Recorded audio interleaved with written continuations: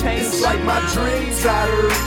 This pain and all this grief. If you see God and you having to speak, tell him it's crazy in these streets. Feel my pain and get so deep. Yo, I'm Pastor Phil. Welcome to Church on the Block. Real talk about hip-hop, the church, and the streets with my great co-host, Pastor Jay and Ruck Boy on Holy Culture Radio, Sirius XM, Channel 154. Yo, we are here again. That's right. You got the right channel, Channel 154, Sirius XM, Holy Culture Radio at 9 a.m. Central Time, which is the only real time that really matters. I know 10 o'clock on Eastern Time or whatever, but this is the time that counts. And you're here with us. You are here with us, and we thank you for being here on this journey. This is, Church on the Block, real talk about hip-hop, the church, and the streets. And we got a great conversation today with some great friends of ours who are here and grateful that they're here to talk about a controversial issue. And, we're not one to be intimidated by controversy. I think in our walk of faith as Christians, we believe that the sacred and secular go together, right? That a baby is born between feces and urine, as Cornel West said, right? And this beautiful child is born between, oftentimes, what people want to have, want to segregate. But I think in the midst of challenging statements, conversations, things that people aren't saying is where real hope can be found. I mean, I'm married 37 years, not because we tiptoe around my bogus stuff, because we dealt with it. We talked about it. We walked it through, and we're better for it 37 years later. And so this is what we want to make this show even more about, around these particular topics. We have our great friends with us, and we're going to have them introduce themselves. And then we're going to talk about what are we fit to talk about today on Church on the Block. But who's in the studio with us? I'm David Goldenberg. I'm the Midwest Regional Director for the Anti-Defamation League. Awesome. Thank you. Who else is in the building with us? Okay. Hi, my name is Rabbi Lizzie Heidemann. I'm the founder of a community called Mishkan Chicago, which is a Jewish spiritual community located on the north side of Chicago. Awesome. And David, I feel like even when you introduce yourself and say I'm I do this for the Anti-Defamation League, I wonder if people even know what the Anti-Defamation League is. True. Absolutely. True. So we are an anti-hate organization. We were founded actually here in Chicago more than 110 years ago, back in 1913, with the mission to stop the defamation of the Jewish people and to secure justice and fair treatment to all. And our feeling is that you can't fight hate against one person without fighting hate against them all. Wow. That's good. And you, Rabbi, were at Lawndale Community Church with the music and the choir, and y'all was rocking, y'all was singing. Yeah. And did Pastor Jay sing with y'all? I mean, I think so. Even if we were all up there on the same stage, but he's got a great team of spiritual music makers. So we all got to sing together. It was great. Yeah, get him the mic. He'll just go. He'll go in. He'll bring it all out. And who else in the studio? It's Pastor Jay. So y'all hear me? Oh wait, what am I even talking about? Pastor Jay broke out a song that he learned in the Chicago Children's Choir in Hebrew when he was a kid, and led the whole community in Hine Matovu Manayim. Man, okay, that's amazing. Bars. Pastor Jay's in the building with us, and yo, what's good? This your boy DJ Ruckus. Happy to be on the line with us today, and man, it's been a minute. I know I had to take a little break just to handle some things, but I'm back. Yes, in a new house, brand new house. It's like you don't have a new car smell. I got a new house smell. You walk in, it's a new house smell. Yeah, it's called Bills. Mo Bills. Mo Bills. Man, well, I thank everybody for being on here, and we want to go right into it. There's been a lot of controversy from what Kanye has said and what Kyrie has posted about anti-Semitism, anti-Jewish statements, and creating a perpetual narrative of rhetoric that has been hurtful, and it's been obvious in the media of the stance and the movement of what the Jewish community has said and come out against, and others, and even economically how it's affected Kanye.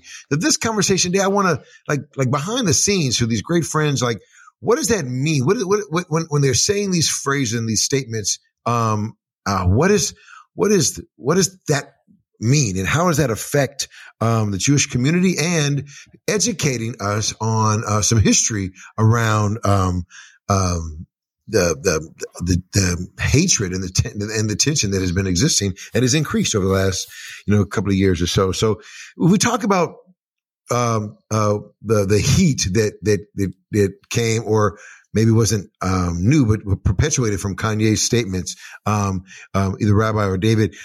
What does that ripple into within the Jewish community? I called some of my friends. I called Rabbi Steve. I called David. Like, you guys okay? What's going on? But what does that mean when these statements happen and it ripples into the community so hard? Pastor Phil, first of all, I really appreciate the opportunity to be with all of you and Pastor Jay and DJ Ruckus and Rabbi Lizzie.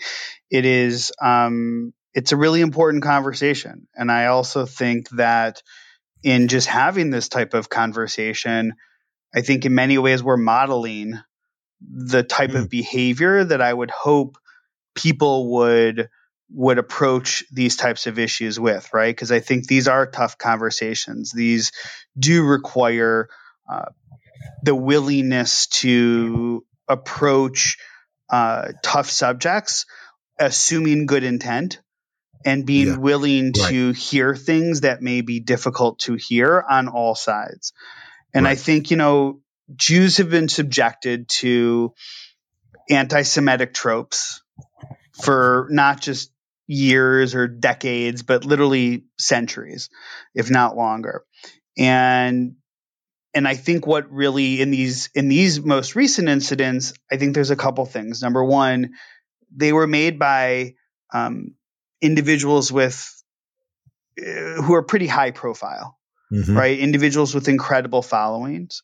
And, whether it be Kanye declaring it's time to go DEFCON 3 on the Jews, and I can say any type of anti-Semitism I want, and, X company can't do anything about it, to the sharing of a video or a movie that reinforces these types of anti-Semitic tropes, that reinforces the idea that Jews have no historical ties to their heritage, that reinforces the idea that the Holocaust did not ever happen, or that Jews played a major role in the transatlantic slave trade, right? That's what exists in the movie Hebrews to Negroes. And I think those moments of how these individuals responded when they were made aware of the impact that their comments or that even just sharing this video had, I think really sort of placed even a greater light on it. And then, of course, on this part was layered with that, we're facing a historic high in the number of anti-Semitic incidents that are occurring. I mean, in Illinois, just over the last 5 years, we've seen a 430% increase in anti-Semitic incidents, right? So we went from basically less than one per month on average to literally pretty much one on average, one a week in the state of Illinois. And so there's this dramatic increase of these high profile incidents that I think sit on the psyche. And so, I think that a lot of those things played out in this moment. Yeah. Rabbi? I'm so glad to have, well, first of all, I'm glad to be here with you, and humbled, I guess, because I don't feel like a spokesperson, like the authoritative spokesperson on this issue. I'm speaking as a rabbi, a rabbi with a community, where, most of what I see and hear is just from the folks in the community. And so I'm glad to have David here to provide all the stats and figures about the percentage increases and things like anti-Semitic incidents that we kind of know and feel are happening and we hear about happening. I would, for me, the response is more of an emotional response, and I guess a sort of spiritual and historic response based in, sort of the collective story of the Jewish people. So, the author Jonathan Safran Foer says, Jews, whenever somebody pricks our finger, we don't just feel the stick of the finger prick. We feel that pain and every other time throughout our memory that we've ever been pricked, like we remember, right? Like the childhood, like the first time we were sewing or the first time we, had any kind of an accident. And it just brings up, it triggers for us all of the other memories of whenever anything has happened that feels a little bit like this thing that we just heard or saw or was said about us. And so, when a high profile figure like Yee, posts something like, I want to go DEFCON 3 on Jewish people, is he in that moment doing a physically violent thing to a person? No, he was making a tweet. But what that does is it recalls in the memory and body of every Jewish person the fear and the knowledge that that kind of language has absolutely led to the hurting, the persecution, the oppression, the torture, and the killing of Jews, of millions and millions of Jews. And that's in recent enough memory that, yesterday I was at the memorial service of a woman whose entire family was killed in the Holocaust. Like she and her nuclear family made it to America, but every uncle, cousin, every member of her extended family died in death camps in Poland. And that is what comes up when we hear anti-Semitism, in whatever way. And so it might seem to somebody disproportionate, like, okay, it's a tweet, or it's somebody shared a video. I mean, is it really like so bad? But if you want to know why it feels so bad, it's because of all of that sort of the emotional story and the reality of violence that's been done to our people, that is always preceded by that kind of talk.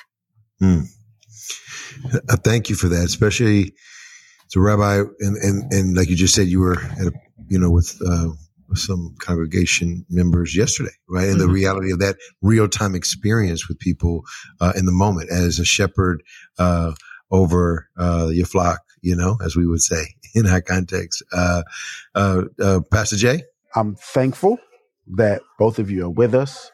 I'm interested in this collective kind of trauma you're talking about, Rabbi Lizzie and David, this sudden increase. I'm wondering how you guys feel like the community, like the Jewish community, is going to be able to care for themselves during this season. Like what would it look like for people to care for themselves well during a season where trauma and hatred are increasing? And what are some things that you see happening in real time to kind of help people out during this season? Something that we talk about at Mishkan is that the most powerful response to anti-Semitism in the world, which is motivated by fear, I think it's fear and ignorance, people like not really knowing, hearing things, basically conspiracy theories and being, the way conspiracy theories work is like you see little bits of evidence and then somebody connects those dots for you in some way that makes you go, oh, that's the big secret, nefarious, evil plot that's connecting all those dots. I get it. And you can point the finger in a direction and blame an entire people. And that's sort of, like when we talk about quote, anti-Semitic tropes, that's sort of what they're playing into, some idea that like, Jews are some force behind the scenes controlling things, whether, the banks or the media or government. And the way that we can best combat that or dispel that ignorance is by meeting people, by being in relationship with people, by sharing Judaism in public ways that really just like show who we are and what we do.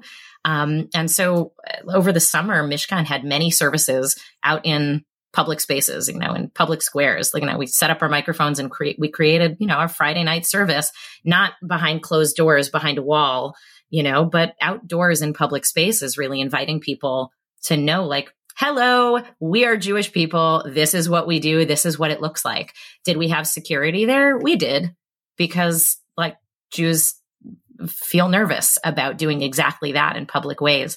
I actually remember once like boarding an airplane when I was a kid, and I had been given a little Star of David for my bat mitzvah, and I wanted to wear it on the airplane. And my dad, whose parents are both German refugees, like they both, grew up in Germany till they were teenagers. And he said, just stick that under your shirt. Okay. There's no reason for anybody to know that you're Jewish here, and that's that sense of like, just hide it. If you can pass, just pass. Don't wear your Judaism to, on the surface. And I think like that hurts us at the end of the day, because we're normal people. We're normal people. We have some successful people. We have some people who are not successful. We have some people who have made money. We have plenty of people who are below the poverty line too. We have people who have done well in Hollywood, and plenty of my very own friends who have not done well in Hollywood and, went back to grad school and became English teachers, and so I think the best thing we can do is actually just be in relationship with whoever it is that feels like they don't know us and are maybe a little scared of us, and think of us as an us or a them, that has, that's different in some way. We're all just people. Let me go ahead, David, go ahead. Oh, no, I was going to say, let me just add a little bit, is that what the thing about anti-Semitism is, it's not just about hatred toward Jews, right? There's often a conspiratorial element to it as well, right? So that the Jews have too much power and control, that they're more loyal to Israel than they are to their home country, right? These charges of dual loyalty, and a whole host of things that have sort of existed for quite some time. And after the shooting in Buffalo, Karen Freeman Wilson, who's the head of the Chicago Urban League, and I, and the Urban League up in the Twin Cities, and then LULAC here in Chicago, we convened, at the time it was virtual, an anti-hate table conversation. And we had representatives from pretty much about every community you can imagine, and probably more than 40 people. And we asked the question, what are you most concerned about? And to a T, every single community, it didn't matter if you were Jewish, Black, Brown, Asian, gay, Hindu, Sikh, it just didn't matter. Every single person said, my community could be next. Wow. Right. And then what we did was we asked everybody too, then, is what can my community do to support your community? And I think, so when you're talking about how do you get through this moment, I think it's really important to ask somebody, how can I show up for you? Right. We all think that we're showing up and we're doing the right thing. Within the community, I would say that, there's going to be anxiety within the Jewish community. There will continue to be anxiety within the Jewish community. And unfortunately, I don't think that that's necessarily unique in the Jewish community, given the times that we live in right now. But I do think, though, that how you show up for someone and finding out how they need you to show up is really important. True. We'll be right back. Church on the Block. You're listening to Church on the Block, real talk about hip-hop, the church, and the streets. Holy Culture Radio, Sirius XM 154. Come right back. We got more in store. Church on the Block, real talk about hip-hop, the church, and the streets. Welcome back, Church on the Block. We are here with a great conversation with my good friend, David Goldenberg and Rabbi Lizzie. And I just say Rabbi Lizzie, is that how it's always Rabbi Lizzie? Sure. Yeah. Heidemann is my last name, but Heidemann. Yes, people call me. I want respect Rabbi Lizzie Heidemann, and with our great host, DJ Ruckus and Pastor Jay, getting that Wi-Fi from the South Side. So he'll get in whenever they turn left off the buses and the bus signal bounces off of the metal. But DJ Ruckus, you had a conversation. Go ahead, Ruckus. So yeah, I have a question. So, David, you mentioned the documentary, Hebrews to Negroes. First part of that, have either one of you had the opportunity to watch it? I have. Okay. So we're going through an era right now where Black people or African Americans and maybe even the brown community feel like they're being awakened to some new information about identities, right? And then Kyrie goes out there and he shares this documentary, and it becomes a talking piece for the communities to talk about. And I guess since the big deal got made about it, it gave it even more publicity than what, some people may have wanted. They probably would have ignored it if it wasn't such a lot of publicity going around Kyrie. So I don't know. I want to hear your thoughts about some of the things in there that it referenced about maybe the lost tribes and the color of people and who the Jews are. This is the stuff that I guess I feel more dialogue needs to happen around. I don't know. What you got for me? Yeah. So I think that I don't pretend to be a scholar of all of these things, right? I'm not a scholar on Black history. Mm-hmm. And I'm not even a scholar on Jewish history, but I do know enough. I feel like I can have a good conversation about it. But what I can talk about, though, is that there is a difference between what I consider to be misinformation and disinformation. And I think that there are a lot of things about identities and histories that are always important, right? When new information becomes available, right? And I do think, though, that in watching this documentary, what continued to be reinforced is that, these tropes of Jewish power and control and greed and this denying of sort of historical connections to Israel, for example, and that, Jews control the media and all these tropes that continue to be woven in. And I think, James Brown, the football commentator, if you saw from CBS a couple weeks ago, talked about, the conscious denial of the Holocaust is as if we're denying, it is as, I'm paraphrasing, reprehensible as denying lynching and slavery occurred too, right? And I think that the end of the day is that they all occurred, right? And they were all travesties. And they were all crises, and and it doesn't have to be either or. And so I think that interweaving of those tropes within that documentary is perhaps what I found to be incredibly problematic. Now, here's the thing, though, is that there have been plenty of individuals with large platforms who have shared something, who have tweeted something out and said, look, I had what we at ADL and ADL's education programs like to call an oops moment, right? And I'm now realizing the impact of what I did. It was not the intent, but it was the impact that it had. And I want to learn and understand. And that wasn't the reaction, I think. And that is perhaps what I find, what I was personally most concerned about, is that when given the opportunity to say, I didn't realize the impact, it felt like sort of a doubling down. Could I just say something? Yeah. Riffing off of what David was just talking about with Black history in America is fraught with,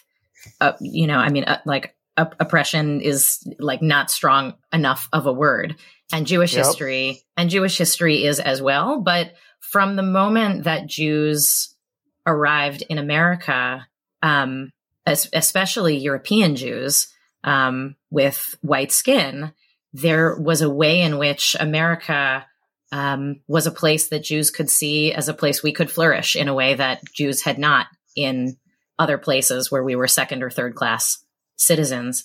And so I guess it would appear, oh, look, in America, Jews were recipients of the GI Bill, for example, in a way that Black veterans who came back after fighting in World War II for the United States, Jews received benefits that Black Americans didn't. That is not fair. And so I think what that may look like to some is and look, Jews are therefore, sort of indistinguishable from the rest of white Americans. Mm-hmm. And I can see that. And there are ways in which that's true, that, that white privilege. First of all, not all Jews are white, which I think is very important to recognize here. Judaism, it's a sort of inherently intersectional identity. There are many, I haven't seen this movie, but But like among the many Africans who came over on slave ships were people who practiced many different religions, probably including Islam and probably including Judaism. Right? Like Jews are Black, white, Asian, every nationality and ethnicity. And so to sort of juxtapose Black and Jewish as if it's black and white, and it's that is reductionist and actually false. It's false. And it's it's an oversimplification that's also dangerous and not true. And the truth is, at the end of the day, both Jews and Black Americans are targets of white Christian nationalism. Like we have a common, the common denominator here is a kind of white supremacy that really doesn't like either of us, and sort of paints Jews as, one nefarious force and African Americans and other minorities as another, dangerous force. And like we should be working together to undermine all of those stereotypes because all of them are dangerous. Can I maybe throw in something too? Like, right. So a couple weeks ago, maybe a week and a half ago, we saw the city of Chicago came out and talking about hate crimes and the dramatic increase targeting members of the Black and Jewish communities. Yeah. And somebody asked me what I thought about it. I'm like, I'm not surprised at all. Yeah. Right. Because the overwhelming majority of hate crimes in the United States are committed against members of the Black community. And the overwhelming majority of religion-based hate crimes target members of the Jewish community. But when you look at that number, Blacks members of the Black community continue to be targeted well over 50% of all hate crimes in the entire country. Right. And so for Jews to talk to members of the Black community about being targeted because of who they are, that's not fair. But I also think that there's a lot of connections from which we can grasp at and to find that commonality, unfortunately. One thing that's also not fair is that our former president, Trump, has said things publicly and tweeted that are equally anti-Semitic, playing off of, tropes of exactly. The word tropes is so funny. I feel like it only ever gets used when talking about anti-Semitic tropes. Quoting, I'm using air quotes around that. But, like playing off of these ideas that, the Jewish people all should vote one way, or that loyalty looks like this, and that they are not loyal if they don't do this, and he is not censured by his party or this country. He hasn't lost his contracts with, so I think that there is an interesting unfairness in, the sort of public, the public, it's not accountability, maybe is the best word. I was like the accountability, that Kyrie Irving and Yee and Whoopi Goldberg, are being held to, when there are very powerful white people who are not quite often held to those same to account in the same way. The racism of Tucker Carlson, those types of things, right? 100%. Who continue to profit off of hate. Yeah. The conversation, Ruckus, that the point of you bringing that up, was there some more thoughts you had around that? Yeah, one, I want to say thank you both for responding to that. Yeah, kind of like what you were saying, Rabbi Lizzie. There was this white supremacy, or I call it a whitewashing of history. And my frustration is probably more around the fact that because there was a whitewash in history, now we have African Americans and everyone else running around trying to figure out who they really are. And we don't know what's true and what to believe.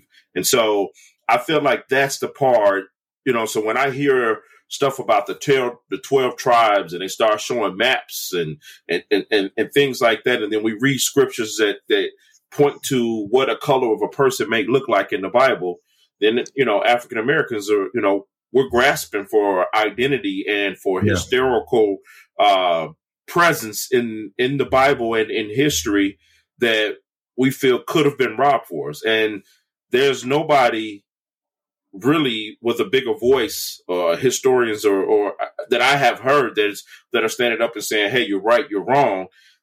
I feel like there needs to be some dialogue around this, because it's not going to go away. It seems to be getting stronger and stronger. You have groups like the IUIC that are showing up with purple robes, and they're very appealing to African Americans and brown communities right now as they see these guys and like, hey, we're going to give you a sense of who you are. Come follow us. So I don't know what your response is to that statement.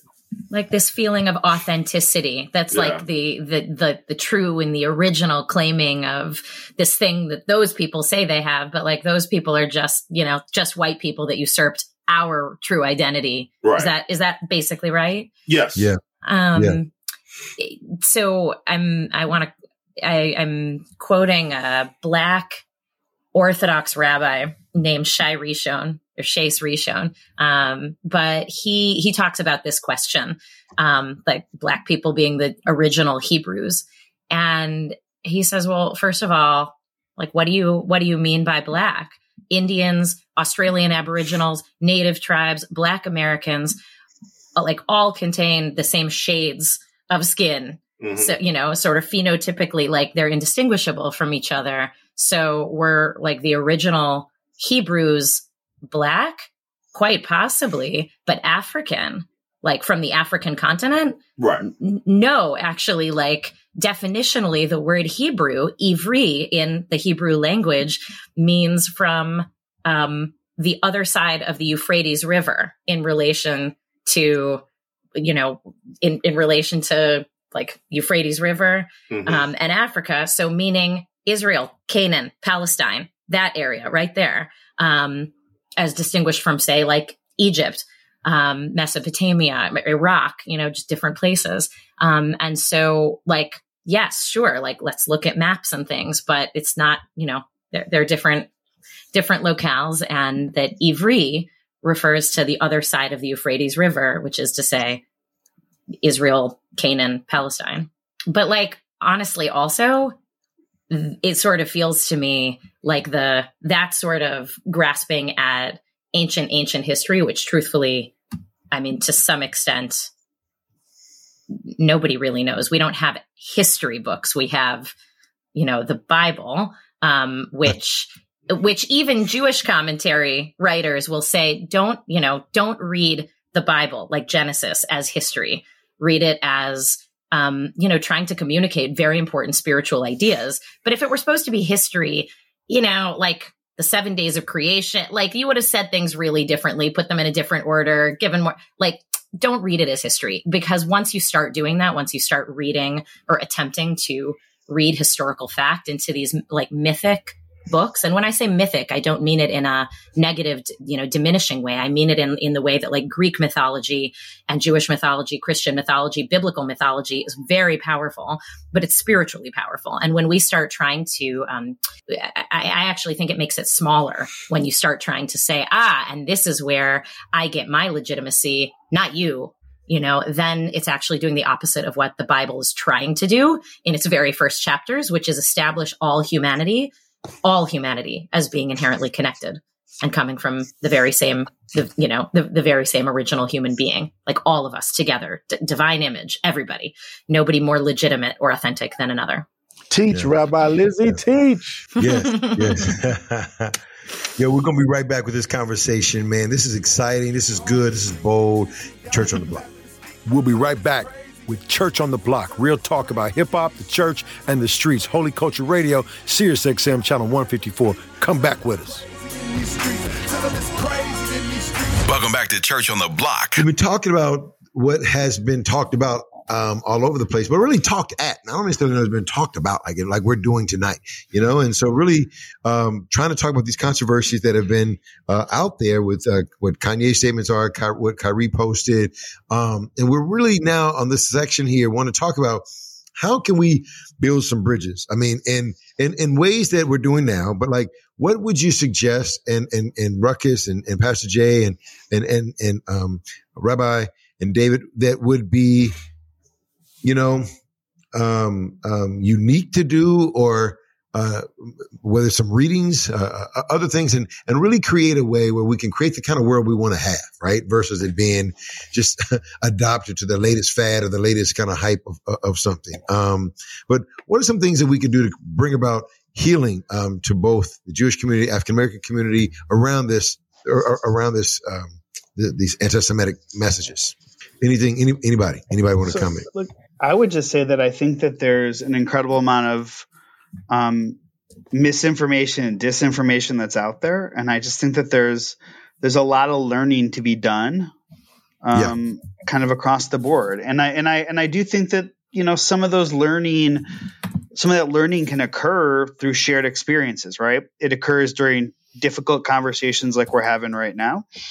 I had the opportunity to go down to Selma and Montgomery earlier this year, and to explore more into Black history in the United States. And I've also, by the way, been to Israel with predominantly Black groups, none of whom were Jewish, right? And to learn and experience that piece of it, because I think that those are usually, some of the things that those shared experiences create opportunities for tough conversations. But not everybody, but we don't need to go there to understand those things, right? I think that these types of conversations are frankly incredibly important, and also creating environments in which people can frankly really ask questions and know that it's a safe space to ask those questions without feeling like they had to hold back or that they say it politically correct. But really that, as I said at the top of the show, the idea of assuming good intent, right? Because that's, I think, what's really important. Yeah. A couple things occur to me. One, reinforcing everything that David said. And earlier this year, members of Mishkan went down to Pastor Jay's church in Lawndale Christian Community Church. And I spoke and he spoke and we all sang. And then we all sat in a circle and talked about the history of the neighborhood. And the history of that particular neighborhood. It's like once upon a time, it was, it was like 110,000 people, 100,000 of whom were Jewish. Right. And then the vast majority of those Jewish people, as Black Americans started to move in, and as Jews became, sort of upwardly mobile, they picked up and they left and they moved to the suburbs. And left a lot of hurt, in their wake, and misunderstanding, and our going there was the beginning of trying to both understand this, examine it, and make some tikkun, repair in the, it wasn't me that left. I'm here. And Pastor Jay wasn't in the neighborhood way back then, but he's here now. And so what can we do here now to come to know one another in the way that I really, really wish that so many of our grandparents had actually stuck around to get to know, the grandparents of the folks who are growing up in the neighborhood now. And that's the beginning. That's like us visiting the church, having a conversation, going for a walk around the neighborhood was like the beginning of a process that needs to be months and years, in which the kids in our community get to know the kids in Pastor Jay's community. And it is painstaking and personal. And we don't live in the same neighborhood, and there's divides to cross, and those divides, are geographic, but they're also, in terms of what we're talking about today, the media content we consume and what we assume about the world, or what we learn about who we are or who they are, the quote unquote they, and having real people to unpack that with, and real people to be like, I heard this. Is that true? And actually, talk about it. The other thing that I'm thinking about is somebody wrote to me earlier today saying that they have had an anti-racism book group, a group of Mishkan people, out of the 2020, I would say awakening, across the country, that especially among white people, oh my goodness, there's so much we need to learn about racism in America, and, the phenomenon of book groups cropping up everywhere. And so she wrote to me and she said, since 2020, me and my people at Mishkan have been in an anti-racism book group. I wonder if we could partner with some folks at Lawndale and read a book together. And so Pastor Jay, I'm like, I've been meaning to email you because I think these kinds of learning experiences, we don't have to have separate in silos. We can have them together and create, like what we're doing here in this radio show, create more spaces for, we have the technology for it. We could do it. It's not hard. We just have to decide we want to. Yeah. Yeah. I mean, I think doing the hard work is what we're called to do. Like, we have to be able to recognize it, especially as people of faith, that God is in the midst of all of this. It's bigger than us. And to do that hard work means that I'm stepping into a space that God's going to work this thing out. I'm going to be faithful, open and honest and sincere, and in hopes, like you said, David, with good intent that, they're trying to understand, seek to understand before being understood, right? And being able to understand enough to say, wow, that question was answered. Like being in a classroom and the teacher said, let me finish explaining first. And then, okay, now I understand before I ask all these questions. So, and then you can ask even more insightful questions because you have a little clarity, but the boldness to do that. And I get it in some regards. African Americans have been hurt, harmed, all kind of stuff. And if one generation felt like the other generation didn't do enough, then they're going to come with the foo-fob. Oh, we got to come with that. I saw somebody, this ain't my grandmama's civil rights movement. I'll kick your ass. That's what it said, right? And so it was like, that's sometimes an attitude that folks have in African American community because we're not going to go. Well, I'm not going to go for it. And yet, oftentimes that brings even more harm in some regard. And I think oftentimes, we talked about this in one show, I think there has not been an appreciation of Black rage, Black anger in order to bring about some healing. DJ Ruckus? Yeah, so I want to make sure we get Jay thoughts out there as he's having technical difficulties. Yeah. He's typed them. So he says, one, we have to make sure we build genuine relationships with one another so that we can have dialogue relationally rather than quoting facts at each other that may or may not be true. And then second, he said, we have to make sure we don't spend our time focusing on dialogue that divides us in order to prove what we believe to be true. It does not mean that we have to make what someone else believes wrong. This black and white, apples and oranges way of thinking is harmful. We need to truly have more of a yes and a way of thinking.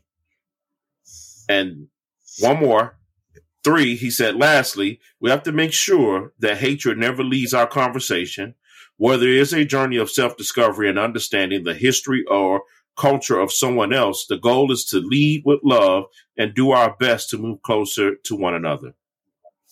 I really wrote it, and I put his name on it. I wrote all of that. Yes, and me too.